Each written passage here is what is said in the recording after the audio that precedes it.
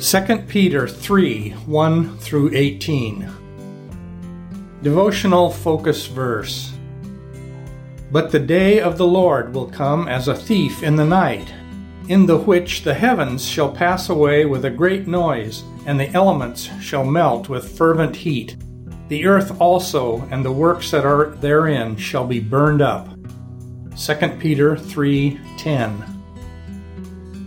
It was Saturday evening, and our family packed our vehicle in preparation for the 135-mile trip we would make early Sunday.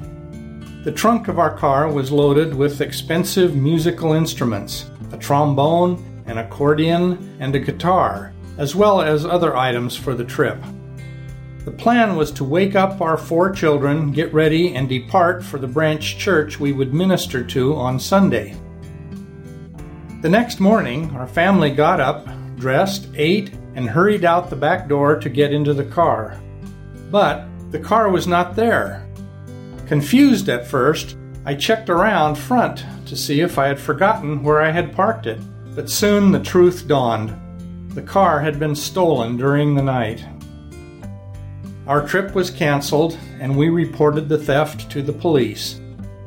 Had we known that someone would steal our vehicle during the night, we certainly would not have loaded it. What a jolting illustration of the warning given in our focus verse that the day of the Lord will arrive like a thief who comes when we are not expecting it. Many cataclysmic events will transpire in the last days, and at the end of those events, the earth will be destroyed, and God will establish the new heavens and a new earth. The rapture of the church will transpire at the beginning of these last days events. The Bible is clear that Jesus will snatch his followers away suddenly, unexpectedly, and lightning fast.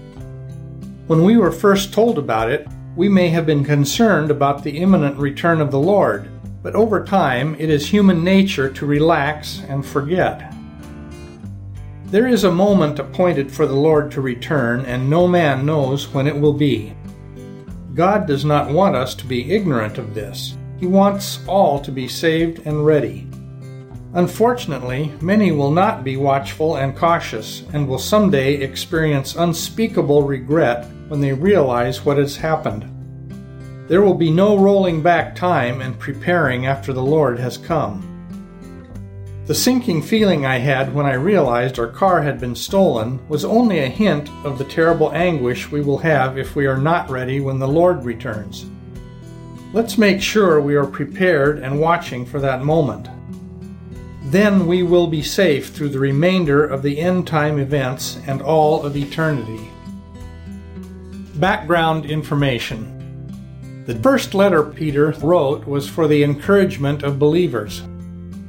He reminded them of the familiar truths of the gospel, especially redemption by Christ and the hope of glory in the future. His second letter dealt with heretics, false teachings about Christ, rebels against his authority, subverters of the gospel, and those who scoffed at the second coming of the Lord. Peter's goal was to warn against these false teachers who opposed the truth and attempted to undermine the very foundation of the gospel. In this chapter, Peter spoke of the day of judgment, the day of the Lord, and the day of God, the time when judgment will fall upon the corrupt and scornful. The second coming of Christ will have 2 distinct appearances. First, the rapture of the church will occur when the saints are caught up. See 1 Thessalonians 4:17. At the beginning of the Great Tribulation. Second, the revelation of Christ will take place at the close of the tribulation, when the heavens will open and Christ will return to this earth in power and great glory with the heavenly host. He will then execute judgment on the ungodly and set up his millennial kingdom. Chapter 3 reminds readers to anticipate Jesus' return. Some mocked the brethren who were alert and waiting for Christ's return, saying he would never come back. Some had become apostate in doctrine and had failed to live a holy life.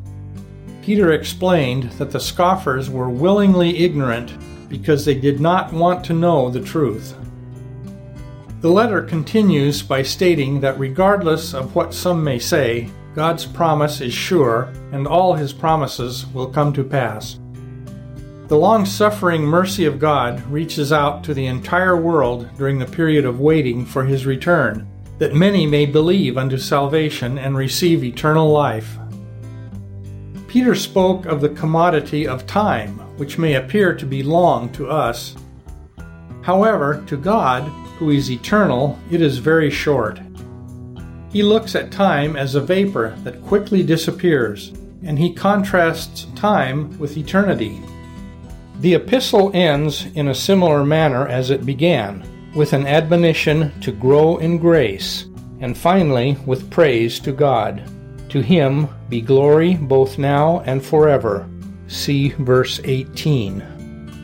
Peter spoke here of when time will move to eternity. Conclusion. Each day brings us closer to the next wonderful event Christians are anticipating, Christ's return. If you still need to prepare for His coming, now is the time. We want everyone to be ready.